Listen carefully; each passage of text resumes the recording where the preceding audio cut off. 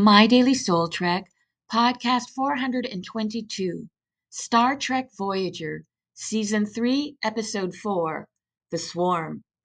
Synopsis: Voyager is attacked after entering the space claimed by an alien race.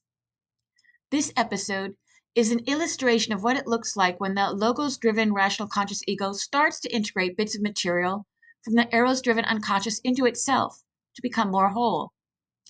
In the swarm, Lieutenant Tom Paris and Lieutenant Ilana Torres are in a shuttle seeking out the source of an energy reading when the shuttle is boarded by aliens who knock them unconscious and then leave. Back on Voyager, the aliens hail the ship.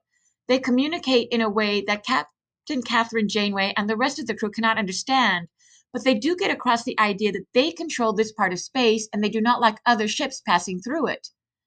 Lieutenant Tuvok reminds Janeway that it is against Starfleet regulations to invade alien space, but because not doing so would mean adding 15 months onto the trip home, Janeway says she doesn't care.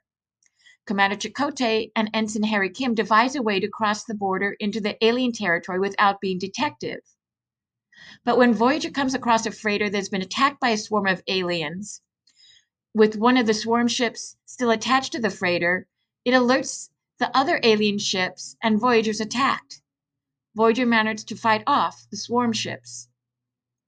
In this episode, Janeway's change in attitude that I remarked upon in my last podcast is even more evident here, where before Janeway held onto each Starfleet regulation as if breaking one was breaking them all, here, when reminded that she was planning on doing is in violation of Starfleet protocol, she doesn't care, causing Tuvok to raise an eyebrow to her decision.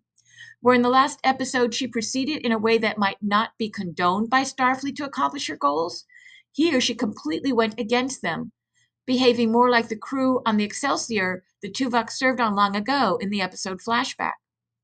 This can be seen as analogous to the continuing process of psychic healing, in that the ego is allowing bits of material from the unconscious to be integrated into it to make it stronger and the psyche more whole.